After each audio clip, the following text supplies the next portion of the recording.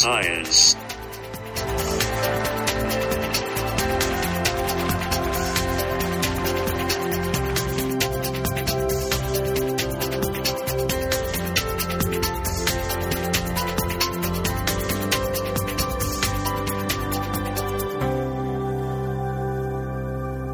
And it's great to have you with us today on BCFM for another edition of Love and Science. I've been off about 2 weeks, so big thanks to Andrew Glester for holding the fort last week. I say holding the fort, I mean he is the co-presenter of the show, so it's not like he's doing me a favour or anything. He's just doing his thing, but it's always good to hear him. I'm joined this week not by Andrew, who's quite rightly taken a week off because he has other commitments, but I'm joined by Ben Sykes, who's been on the show before. So I think, Ben, that qualifies you as a friend of the show now. Thank you, Mark. You're officially a friend of the show.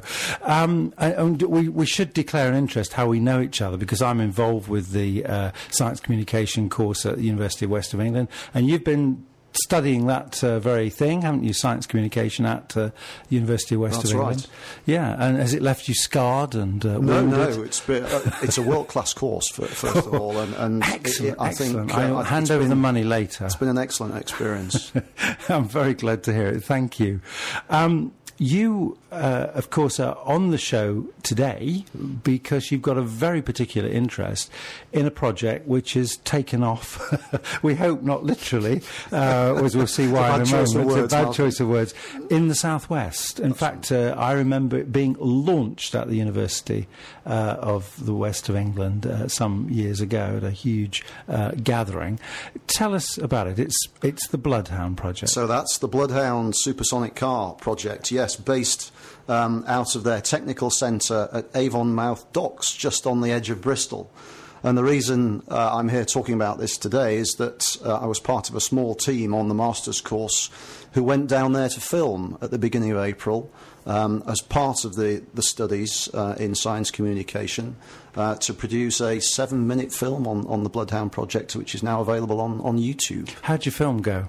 Very well, indeed. It's quite an experience. So this was part of the course? It was. It was a full week's editing and filming experience in a team of 5. Did you? Can you be said to have enjoyed every moment, or were you pulling your hair out halfway through? I think as the week wore on and we were meeting the deadline for the editing and finishing, I think there were a few grey hairs growing out, but generally speaking, a very worthwhile and positive experience, and that's what grounded me in the knowledge of the Bloodhound project. So you picked Bloodhound as your topic, and that was the theme of your film. Now let's just go back to the very beginning to set the whole thing in context. Bloodhound is a what shall we say? It's supposed to be an inspiring project. It is. That's the core idea of it. I remember someone talking some years ago when it was first being mooted, was that we don't have something like the Kennedy's bid for the moon. You know, when he said we'll by the end of the decade we will put a man, his words, on the moon. Yes. Which was that whole moonshot thing was the Apollo missions and so on, was a project which inspired generations of engineers. This, it seems to me, is partly what's going on here, isn't it? Yeah, it's almost wholly what's going on here, because we already hold the land speed record, which is a supersonic record, so that the next target for Bloodhound is 1,000 miles per hour on land. Wow. And a new record at the same time. But what Richard Noble is trying to do with this project more than previously is encourage research and interest in STEM subjects, so science, technology, engineering, medicine, mathematics. So that's STEMM as it is now. Now that's curious. So I can understand all about the physics side of things, the mathematics, the engineering and so on. Where's the medical stuff come in? The medical stuff comes in terms of Andy's physiology, I guess. That's the only sort of biological... So this is Andy Green who's going to be the pilot? Yeah, he has to put up with quite substantial G-forces in the acceleration and deceleration of Bloodhound. He's in a very hostile, sealed environment. The whole project depends on his powers of concentration. It will make huge demands on him as a pilot. Do you know what kind of G-forces he's going to experience? As the vehicle accelerates up towards the 1,000 miles per hour mark, he'll experience about 2G. And then as the vehicle decelerates after that, he'll experience, in fact, about 3Gs. Now, he's a Tornado jet pilot, so those sorts of G-forces are not the types of G-forces that he will pass out at. So he's well trained to deal with those. At doing it, yeah. Oh, wow. I mean, there's so much I want to ask you, and I want to kind of get it in order before I go on asking you about the attempt on the land speed record itself. Again, let's go back into the distant past, actually, to when I was a child, and talk about the early speed records. So what was going on? So I think the very first land speed world record was set by a Frenchman whose name is almost unpronounceable, so I won't try on air. Would you believe in 1898? And that was 39.24 miles per hour. That's extraordinary. That was how long? How fast? 1898, 39.24 miles per hour. Wow. So if you then jump forward to when we Brits got in on the act, first there was Malcolm Campbell in the 30s, and then in 1964, Donald Campbell in Bluebird, whom many of your listeners may recall, hit 403 miles per hour on Lake Eyre in Australia. Right. And he was the last Brit to hold it before Richard Noble, who I'm sure we'll come on to. Just to remind you, if you only just tuned in, the Bloodhound Project is something which is being developed here in the southwest. It's a programme which is all about a land speed record. We're trying, Ben, to get up to 1,000 miles an hour. Is that That's right. It's been designed to actually achieve 1,050, which is Mach 1.4. So that's the speed of sound and a bit extra. Is that how you say it? Mach or Mach? I never know. Well, Mach, I think. M-A-C-H, yeah. People pronounce it both ways. In different ways. Okay, so that's the speed. That's the speed of sound. But where we got to was that Donald Campbell in '64 was the last Brit before Richard Noble to hold the world land speed record, and then in '83 Richard Noble did it in thrust 2, and he achieved 633 miles per hour in the Black Rock deserts in Nevada in the US. Wow. And then he came back with a new driver, Andy Green, Wing Commander Andy Green, for thrust SSC standing for supersonic car, in 1997. And they did the first supersonic world land speed record at 763 miles per hour, which was Mach 1.02, again in the Black Rock Desert in Nevada. And that's how we got to Bloodhound. So one of the things in my mind, I can't help this, is that you go back to the 1964 Donald Campbell attempt. So that's a land speed record. Yes. But, of course, he's famous for a water speed record on Coniston Water in the Lake District, which I watched on television as it went very badly wrong. It flipped up. In fact, they never found, or I don't know if they did subsequently find, but they couldn't find the car because Coniston Lake is a very, very deep lake, and he died. Yes. And I don't want to be macabre about this, but there's a huge risk associated with this, isn't it? This is not just playing around. This is really taking your life into your hands.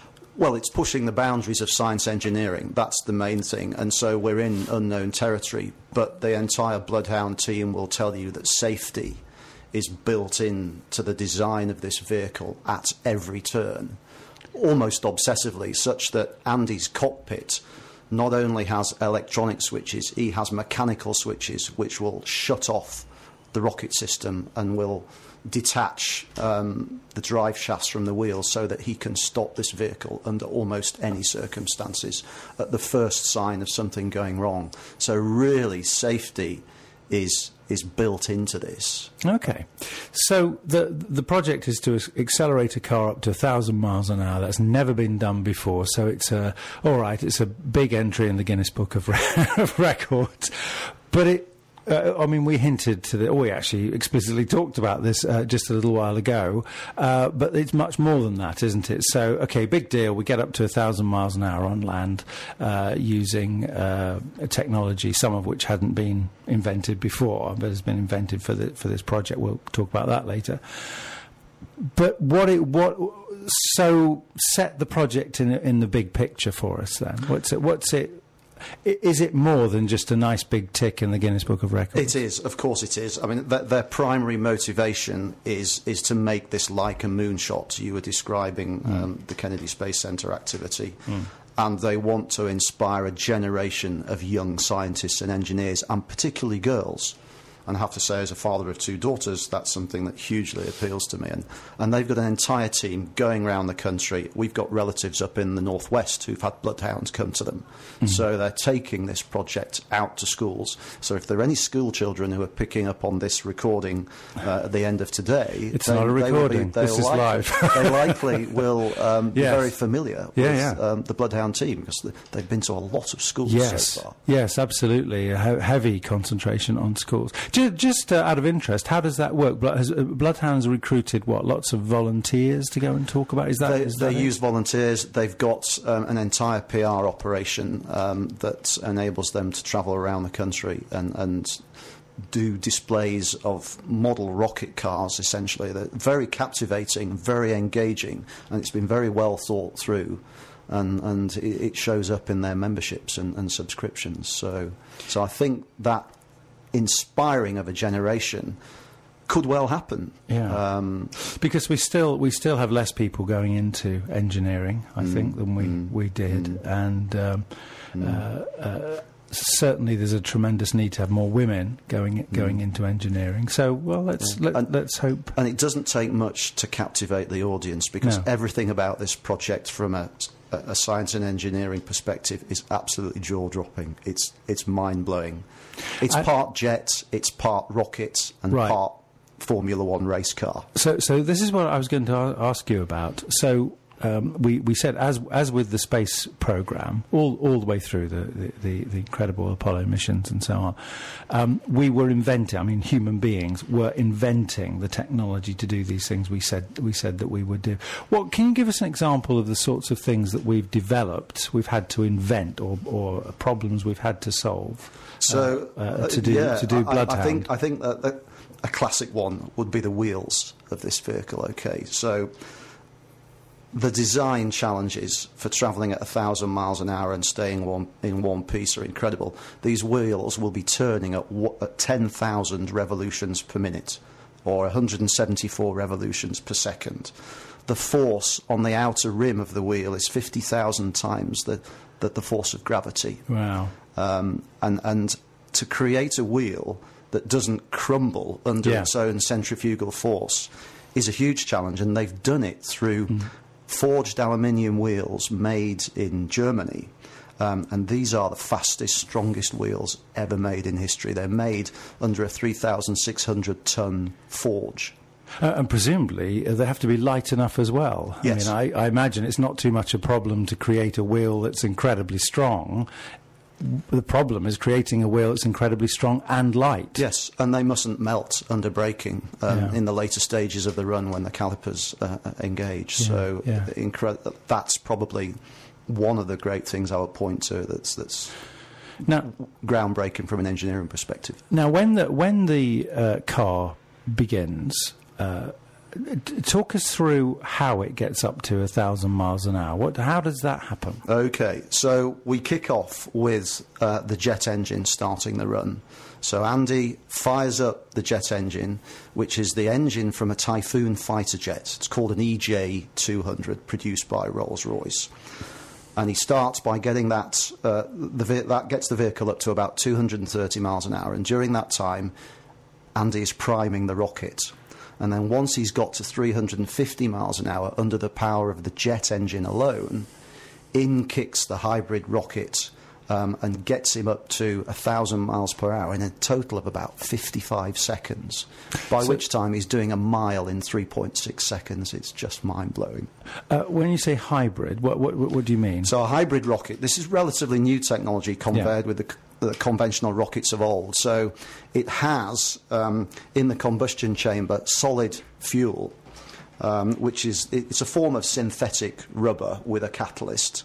And additionally, it has a liquid oxidant, which is the propellant and combustive agent. And the two are mixed as Andy is priming the rocket.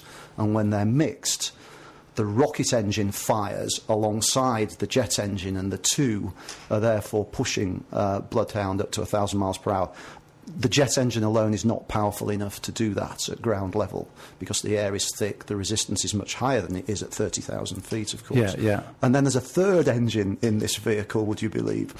There is a V8 supercharged Cosworth engine from a Jaguar that is in there just to push the fuel around the rocket. Right, so you actually need an engine to push the fuel around the rocket. Wow. Yes. So it powers the fuel pump. Because it's consuming the fuel so and fast. And the important thing is there that it needs to generate enough pressure to get the oxidant into the rocket, and it's generating enough pressure to fill a bathtub with fuel inside 2 seconds. And what kind of fuel is it using?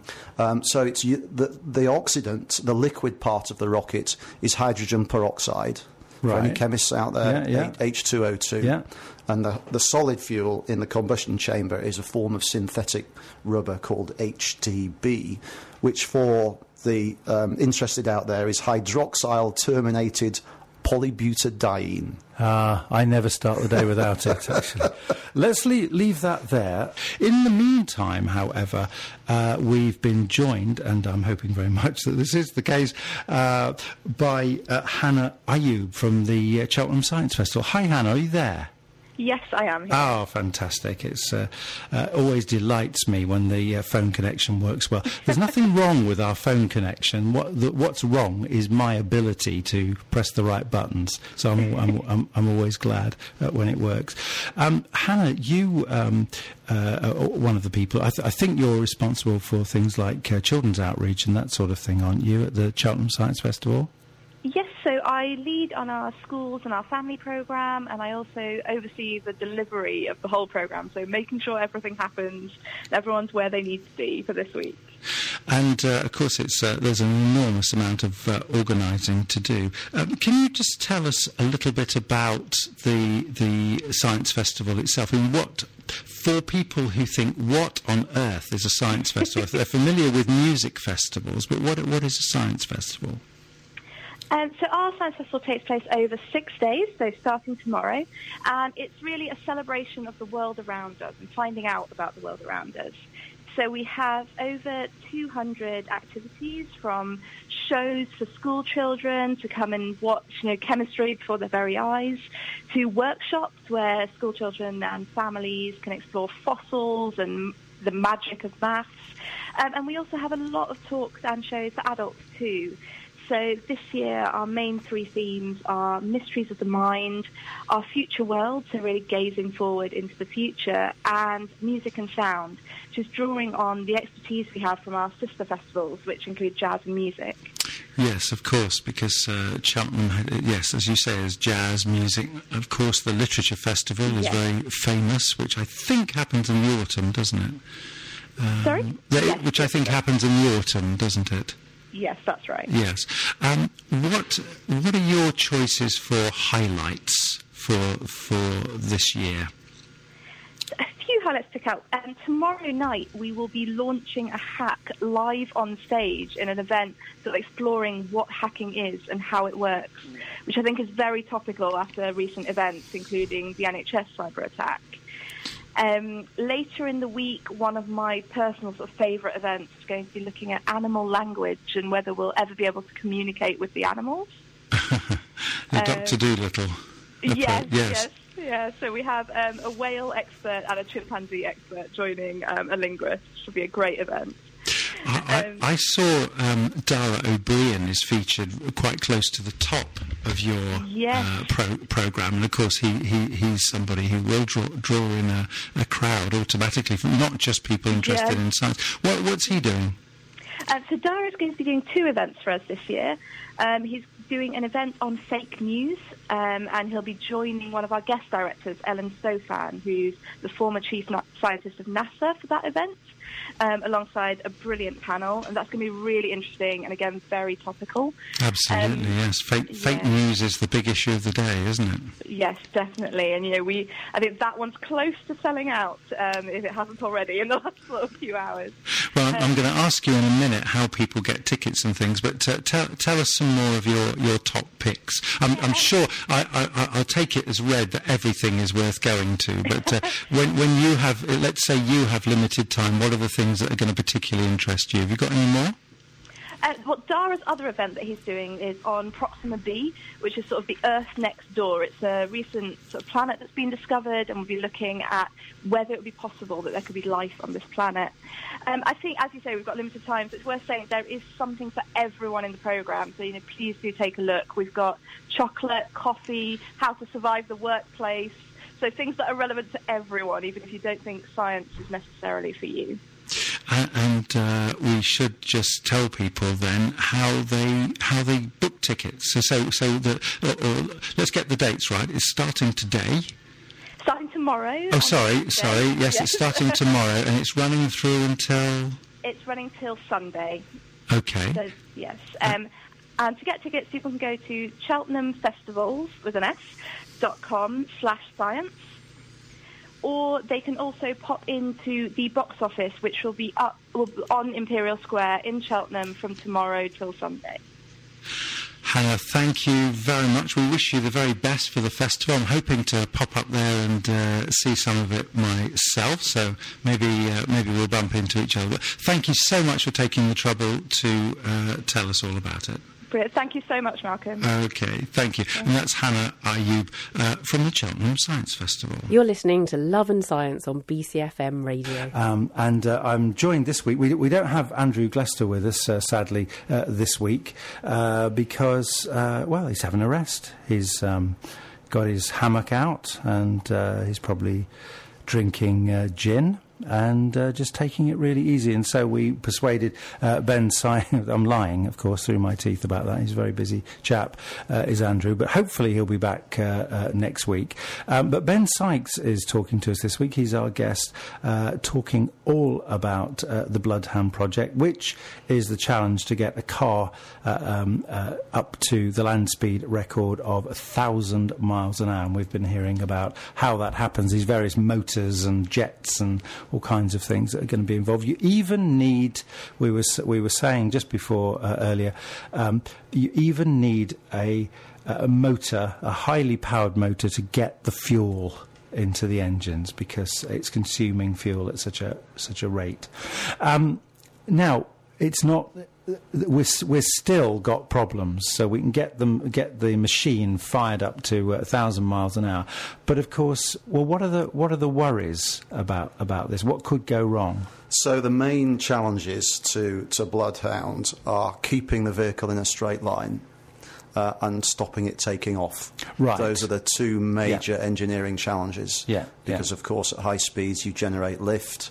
Yeah. If you have too much aerodynamic engineering to keep the thing on the ground, the wheels dig in to the surface and you lose the speed. So what they call the trimming of the car is vitally important, and keeping it in a straight line, that's where Andy Green really has his work cut out, to monitor the systems that trim the car and make sure it's going in a straight line. Okay. And this thing about lift, of course, we mentioned earlier, Donald Campbell. That's what did for Donald Campbell, actually, wasn't it? Water, the Bluebird, actually, it hit either something like a piece of wood, or it hit they think probably one of his own waves coming back at him from an earlier pass. And that was enough to give it lift, and then the air got under it at such high speed and flipped it over. Now, the same problem is going to apply to Bloodhound. But even more so. But even more so because it's going faster. Because it's going through the sound barrier, in fact, and it creates a shock wave as well as air under the vehicle. Yeah. So before we talk about the track, how are they making sure that it doesn't flip? Because presumably there's a trade-off between if you have it designed so that it's being forced to the ground, then it's slowing itself down the faster it goes, which would be a problem. If you don't do that, though, the wind can get in underneath it and flip it up. So how are they managing that? So it's very carefully trimmed by computer, but it's not totally computer controlled. So what Andy Green has in the cockpit is some readouts on the loading on the wheels. So he can tell whether too much lift is being generated or too much downward force is being generated, and he can trim the systems, or he can abort altogether the attempt, so that these things don't happen.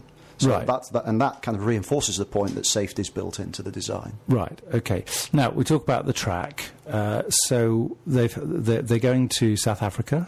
Yes, they can't do this in Bristol. No. They're going to do some initial tests, hopefully at the end of this year, at Newquay Airport, just to get the engine systems going. But the actual attempt will be in South Africa on a lake bed called Hakskeen Pan, which is 12 miles long. Right. And it's, I think, being recognised as the preeminent place for land world speed record attempts. Yeah. And because if you think about it just for a moment, 1,000 miles an hour, it doesn't take you long to cover 12 miles, does it? Yeah. So it's covering the length of 4.5 football pitches every second. Yeah. Or a mile in 3.6 seconds. It's travelling faster than a bullet. Yeah. So theoretically, if Andy were able to put his hand out of the window, he could catch the bullet. He's not going to do that because he's sealed in. But that's incredible thought. But you have to do something to the track, don't you? So talk us through that. So the raw track was covered in stones, and of course they have to have a smooth lake bed. So incredibly, Malcolm, they employed 300 local people in South Africa. So this is close to the Botswana border, the South Africa-Botswana border. Yeah. 300 local people to pick up stones. And they picked up, over the course of 3 years, up to this point, they've picked up 10,000 tonnes of stones to create this proper smooth pan for the attempt next year or the year after. Yes. Last thing you want is some animal giving up the ghost, don't you, on the track, 12 miles up, you know. Yes. So, no, this is a really bad place. They're almost removing any stone larger than a pinhead to make sure that absolutely nothing is left to chance. It seems unlikely that the track could end up being smoother. I mean, what you're saying is amazing. You know, if they're removing things as big as a pinhead, that's absolutely extraordinary. Yes, it is. Oh wow. Well, we wish them well. How involved are you in this now? So I became a member as a result of going down and filming and being enthused about the project. So I pick up extra information. You get invited to events, and it's the public can get involved in this way, and they have open days periodically down at the Avonmouth Technical Centre. So your listeners should look out for those. And I wonder if loads of people will actually be going to South Africa. You know, booking tickets to actually see it. I mean, is that possible? Do you know? I think so. Whether you can actually go and be a spectator at the event itself. Certainly, when Andy Green achieved the first supersonic record in '97, there were a lot of media there, but there were members of the public who made it out onto the desert to watch it happen. But those that were standing, incredibly, some distance off, saw a visualisation of the shockwave when it went through the sound barrier, which none of them were expecting. This was incredible. Not even the aerodynamicist expected this. They knew there'd be a shockwave when they went through the sound barrier, but you can see it panning out at right angles to the front wheels across the desert. There's an amazing photograph in Richard Noble's book. Really? What does it look like? Like a shimmering? Shall I just get the book for you? Yes, indeed. Yes. So Ben's making his way across to the other side of the studio, niftily pulling a book out of the... So this doesn't I'm not work sure how tremendously well on radio. I was going to say, I'm not sure this will be but Malcolm, you Radio 3. You haven't seen this photograph. So getting your sort of reaction to this I'll try not awesome. to fall over. Oh, wow. So there's a kind of light. So behind it is a track which resembles an incredibly thick vapour trail that you might get from the back of an airplane, and presumably it's dust and all that sort of thing as well. But really close to it, there's a kind of a light which emanates.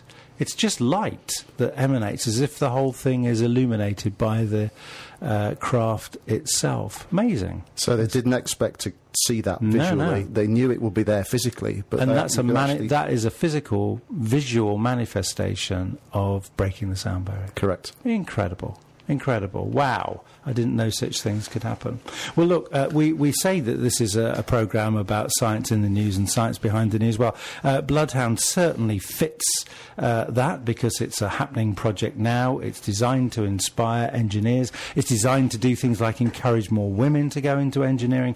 And rather like the space programme, the Apollo missions and so on, it's trying to develop, or it needs to develop, new technology in order to solve problems, to do things that we've never done before. So a lot more than a bit of fun, and a lot more than a tick in the box to say we've broken a record. But we do have some other science news in the news, and so we'll just pick up on some of those stories now. I'm afraid for anybody who works on this show, the announcement that Donald Trump is going to pull out of the Paris Agreement is a very, very depressing one, but probably not too much of a surprise. It's interesting to see the kinds of responses that have come out. The US ambassador to the UN, who I guess in some ways would represent Trump, says... he actually says that Donald Trump believes the climate is changing, and he believes pollutants are part of the equation. He knows that the US has to be responsible for it, and that's what we're going to do. That's Nikki Haley saying that. She's the US ambassador to the UN. The President provoked widespread condemnation when he announced on Thursday of this past week that the US would withdraw from the Paris climate change agreement. But it's been quite interesting because responses from around the world have really, in their own way, become a challenge to the United States. India, for example, where there's Professor Narendra Modi, has vowed that his country will go above and beyond the 2015 Paris Accord on combating climate change, and he said that at a news conference with the new French President Emmanuel Macron.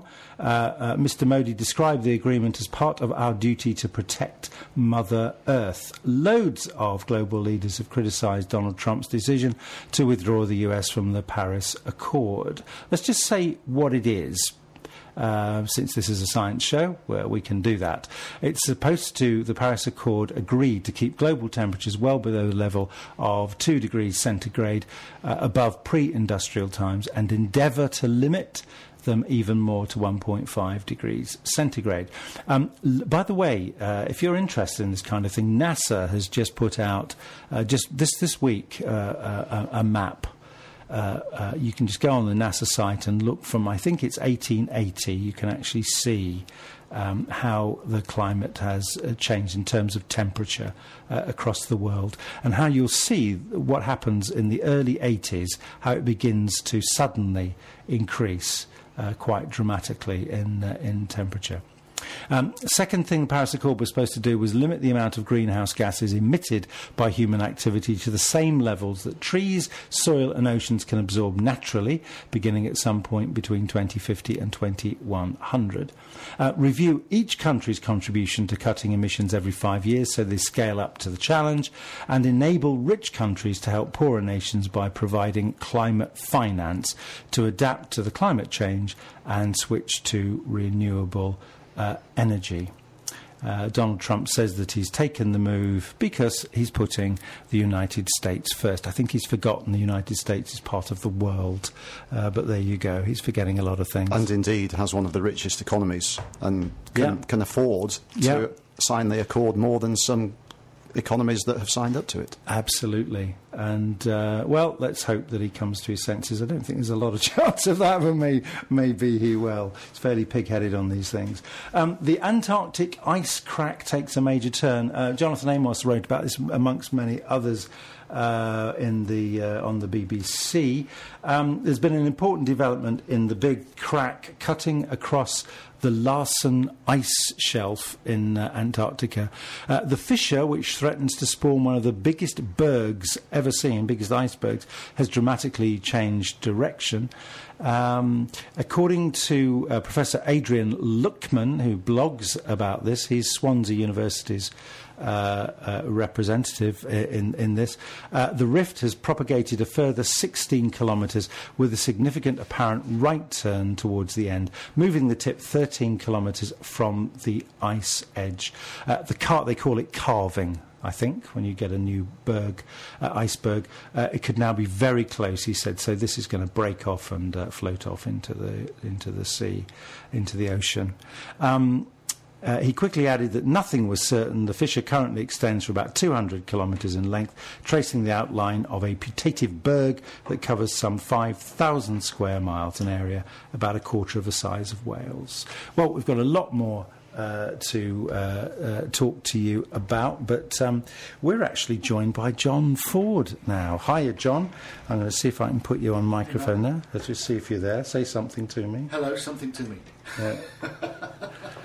Find us on number 5. Hopefully, yes. Yes. I think you're there. So, John, how are you? John's going to. Yeah, good. Okay, yeah. John's joining us for. John's joining you. Actually, I'm going to be kicked out unceremoniously, and John's getting Bristol home after the news. So. What have we left out this week, John? What have we left out? Well, funnily enough, linked to the conversation, which was fascinating, by the way. Really, really enjoyed this. Apparently, on this day in 1940, we have to say happy birthday to the synthetic rubber tyre. Because Goodyear Tyre Company presented it as a first all those years ago. I guess you're not using synthetic rubber tyres on the car. In the Rocket, it's based on synthetic rubber that aircraft tyres are used for. I don't think it's the precise same of course not. chemical formulation, but no, it's based on it. An interesting fact here as well. You know, climbing boots, when people for rock climbing, they use recycled rubber from aircraft tyres because when it gets hot, it gets sticky. So there you go. That's my that's my extra fact. Extra fact, straight off the top of my head. You have to wish happy birthday to the synthetic. Well, happy birthday, synthetic tyre. Yes. This day, not that long ago, 1995, we also have to congratulate the Bose-Einstein condensate. You know what this is? No. Very simple. Oh, well, yes. First created. Well, obviously I do, but I'd like you to explain it. Well, it's the state of matter of a dilute gas of Boson's cooled to a temperature very close to absolute zero. That is 0 degrees Kelvin, or minus 273.15 degrees C. This is very sciencey, isn't it? It is. It's basically the state where nothing exists below that temperature. Yeah, nothing happens at absolute zero. I mean, it was created on this day in 1995, but interestingly, back in 1924, it was the scientists Bose and Albert Einstein together predicted that would be the case. But it took all those years to actually come to fruition. I mean, it's one of those marvellous things that when the sometimes the equations say something should be there. That's what happened with the Higgs boson. The equations said it should be there, and then the people at CERN found it. Well, look, sorry, John. I was going to say, John's going to be with you to get Bristol home after the news, so stay tuned in. For now, it's been a big thank you to Ben Sykes, talking about Bloodhound. Thank you for being our guest. Andrew and I are going to be back with you next week, and the news is coming up.